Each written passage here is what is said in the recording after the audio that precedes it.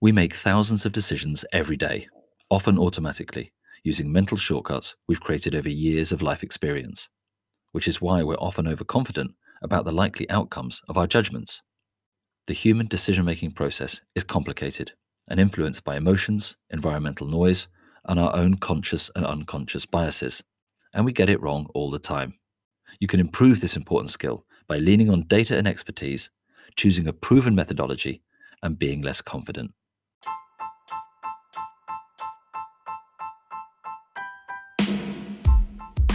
Hello, and welcome to Boosting Performance. This is the podcast to listen to if you want bite-sized practical tips on how to improve your performance in the workplace.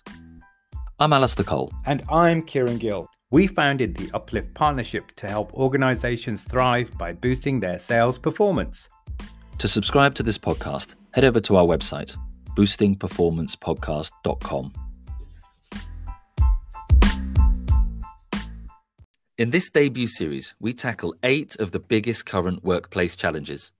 Today's topic is making better decisions, a complex process that we undertake 100 times every day, and often the difference between success and failure. So, Alistair, have you got a story that you can share with us? Yes, I do. I'm in a soundproofed wardrobe inside my twin daughter's bedroom, recording this in Walthamstow in East 17 in East London. And our choice of coming to this part of the world to put down roots was a massive decision for us. So and we've been in the house just over a year now, so maybe 14 months. And it was a really big deal. It was a really big call. We were living in West London where the girls had been born in 2015, and we knew that we wanted to be settled, create a family home, and put the girls into school. And so we didn't have the £2.5 million you need to buy a 3-bedroom house in Brook Green in West London. And so we knew we needed to look somewhere else. And that kicked off a big project, and we ended up here in Walthamstow. So going back to when you made that decision, how much data and research did you actually do, and how long did that last for? Well, I love a spreadsheet. I love my research. I love the data. And I started looking at the different places where I moved to. We looked across North London. We looked outside London in the kind of commuter belt, even as far as Cambridge, where I've lived before. So we probably had 10 or so places kind of towards the north and northeast of London, going out into the home counties. And we knew lots of those places. We went and visited them. We went for kind of lunch in local pub with friends of ours who lived there. So we did a bit of kind of local research with friends and family. We also did a lot of number crunching, specifically in the schools area, because I knew that once we got here, the girls would end up going to primary school and then secondary school. So I started crunching, pulling the data from government websites about the success and performance of schools for girls in that area. And I did a whole load of cross-referencing in order to pick the best schools based on their exam performance over the last 3 years. So there was loads of research, loads of spreadsheets. Did you use an actual methodology to make the decision of something that was going to be so critical? Because it wasn't a non-risk decision, was it? There's obviously a lot of risk. We were talking a lot of money here. So what kind of methodology did you actually use to come to your decision? We didn't use a formal methodology.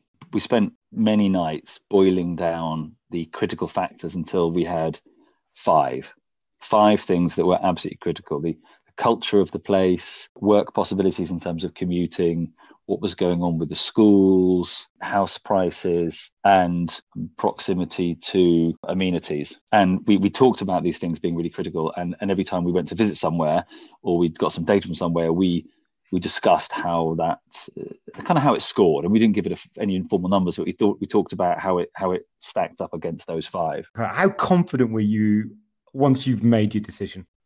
A key reason for moving and renting in Walthamstow first was because we knew it was going to be really hard to get across London, dragging 3-year-old twins, an hour and a half to view places.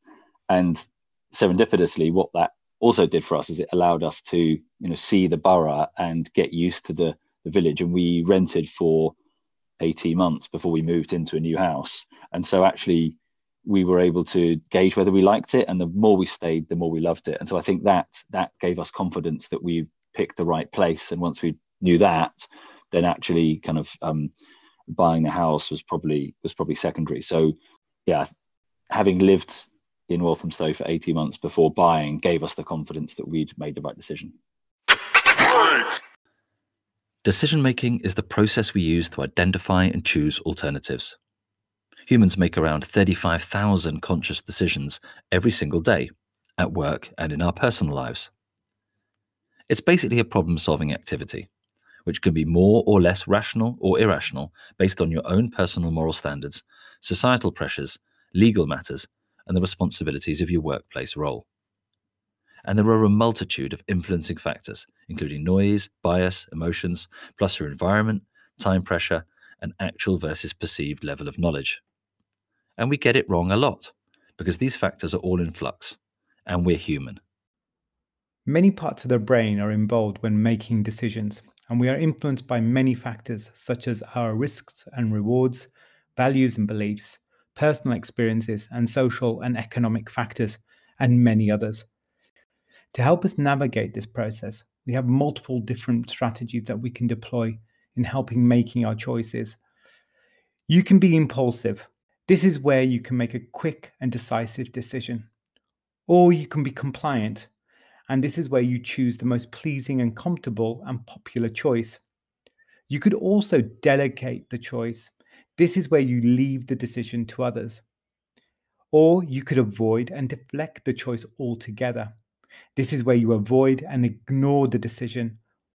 Or you may use a balancing strategy. This is where you weigh up all the different factors that are involved and make the decision based on information that you've collected. Or you could prioritize and reflect. This is where you use a systematic approach to make your best decision possible on the information that you have. You now only have to decide on which decision-making strategy you want to use. We make decisions based on mental processes that are influenced by our memories and personalities, and our emotions strongly influence our decision-making. Whenever we're about to make a decision, somatic markers work as guides telling us how to act. These are the feelings in our bodies that are associated with emotions, such as nausea and disgust, or rapid heartbeat and anxiety. One of the most visible examples of the somatic marker hypothesis is the fight or flight response, where a specific situation causes your heartbeat to accelerate so you can make the right decision to ensure your survival. So it's no surprise we find it hard making decisions. There are a host of biological interactions kicking off in the background. Humans are unreliable decision makers because our judgments are strongly influenced by irrelevant factors, such as our current mood, the time since our last meal, and the weather. The chance variability of judgments and decisions is called noise. Where there is judgment, there is noise, and usually more of it than you think. It has been found that professionals can often contradict judgments based upon the exact same information. Noise directly affects the accuracy of decisions, and it can affect our biases. Bias can negatively affect our judgment, whether it be overconfidence bias, an overestimation of our own judgment, confirmation bias, ignoring contrasting information for information that aligns with preconceived ideas, anchoring, an over-reliance on single predisposed piece of information to inform subsequent decision, or halo effect bias, the initial positive judgment unconsciously colouring the perception of the whole. These affect our ability to make objective and rational judgments, and they distort our contemplation of relevant information not currently involved in our decision-making process. Group dynamics can also affect biases. It's been found that groups that are larger are more susceptible to biased decision-making. Typically, you can break down the decisions into 3 types. Firstly, you have a zero-risk decision. These are choices that you have to make that have no or minimal risk if you get them wrong. There will be no lasting effect on what happens, and you won't even remember how you made the decision in a few hours. Examples here might be, which podcast you're going to listen to, or what you're going to have for dinner. You don't want to use too much energy when making these types of choices. If you get stuck, you can just flip a coin. Secondly, you'll have low risk decisions. These kind of decisions have consequences, but if you get it wrong, nothing major is going to happen. Things like booking a hotel or which video conferencing tool to use at your company. Whichever decision you make will be fine. And again, you won't remember how you made it in a few weeks.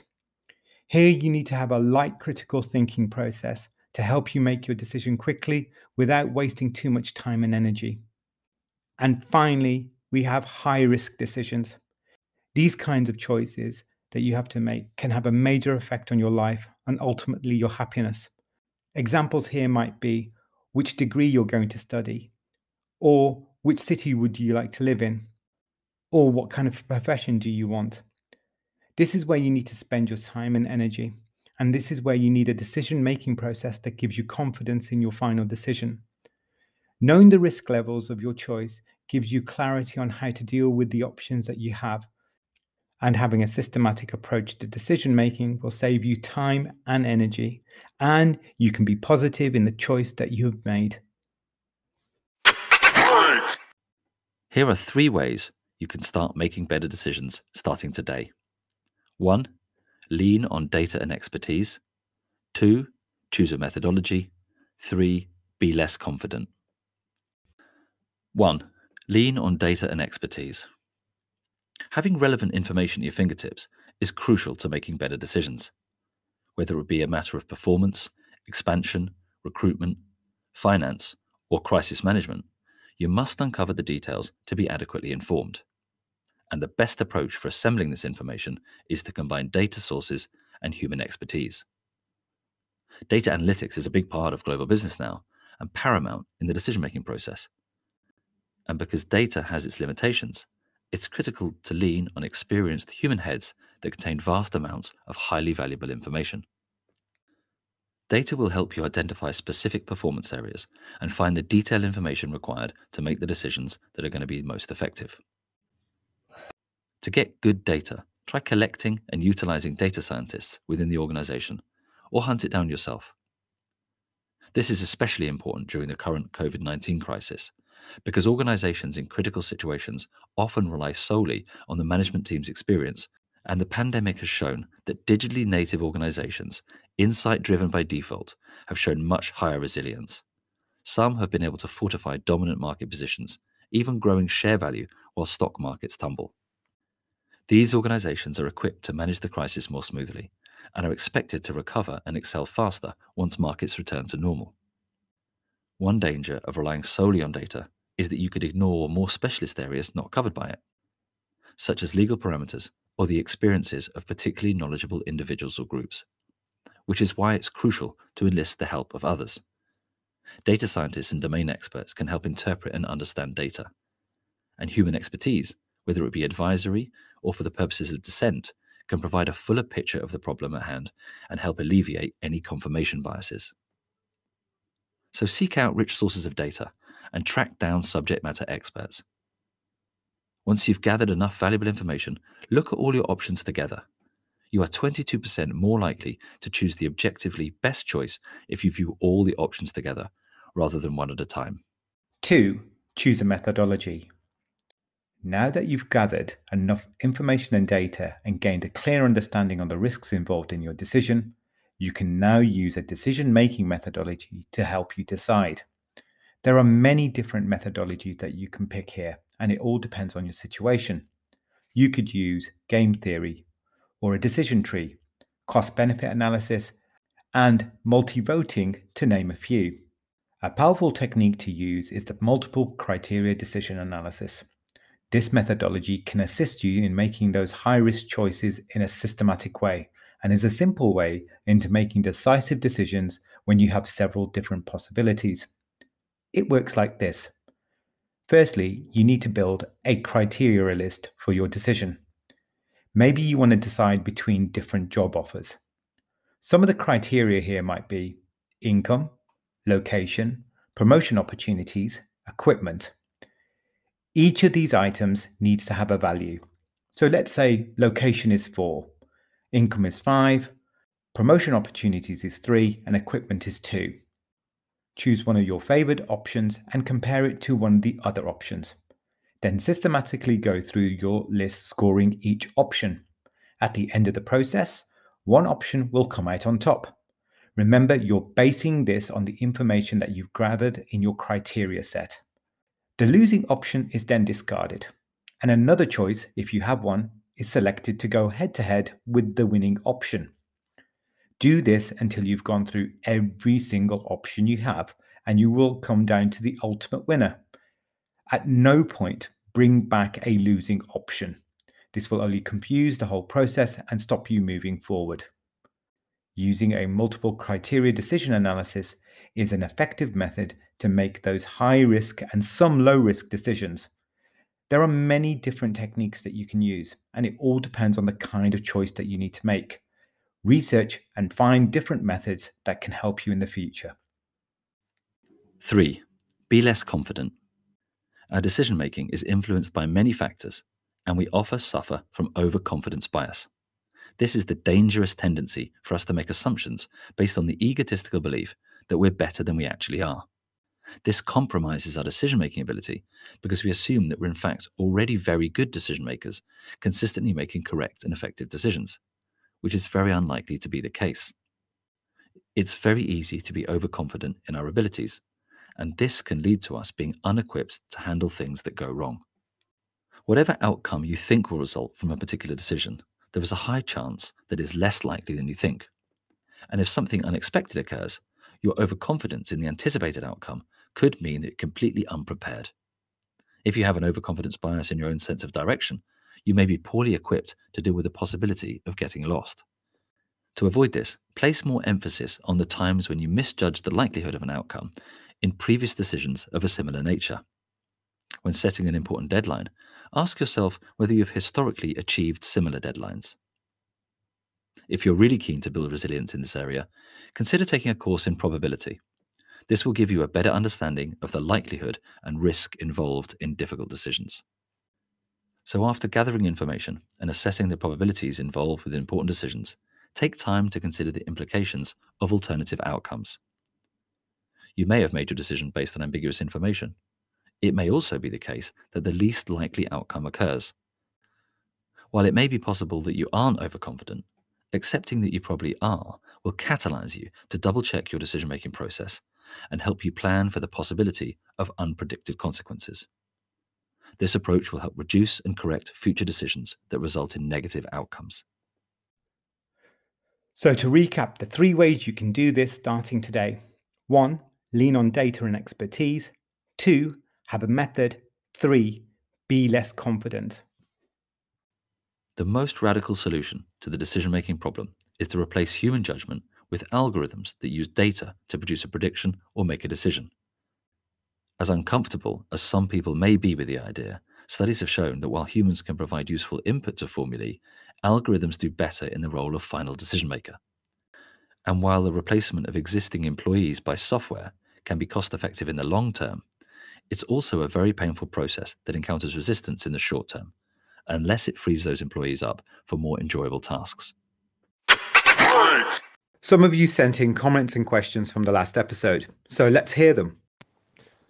Hi there, this is Dave calling. Thanks for your podcast. I enjoy it. I've got to make a decision about whether to invest in a new digger, actually, a new bit of plant for my business.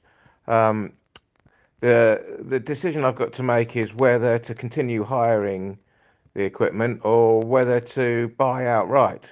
I wonder whether you could give me some tips, please. Thanks, guys. Hi, Dave. Many thanks for your question. Lots of businesses and individuals struggle with this decision because there are pros and cons on both sides. Leasing can look appealing due to the low or even zero deposits, and because leasing payments may be lower than the equivalent financing options available when buying. But leasing can be subject to unexpected costs, such as early termination, usage overages, and additional insurance. So check the fine print carefully.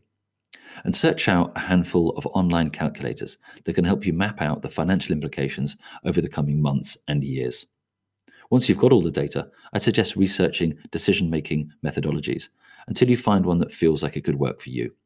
Finally, try keeping an open mind about all your options right up until you sign on the line. Good luck.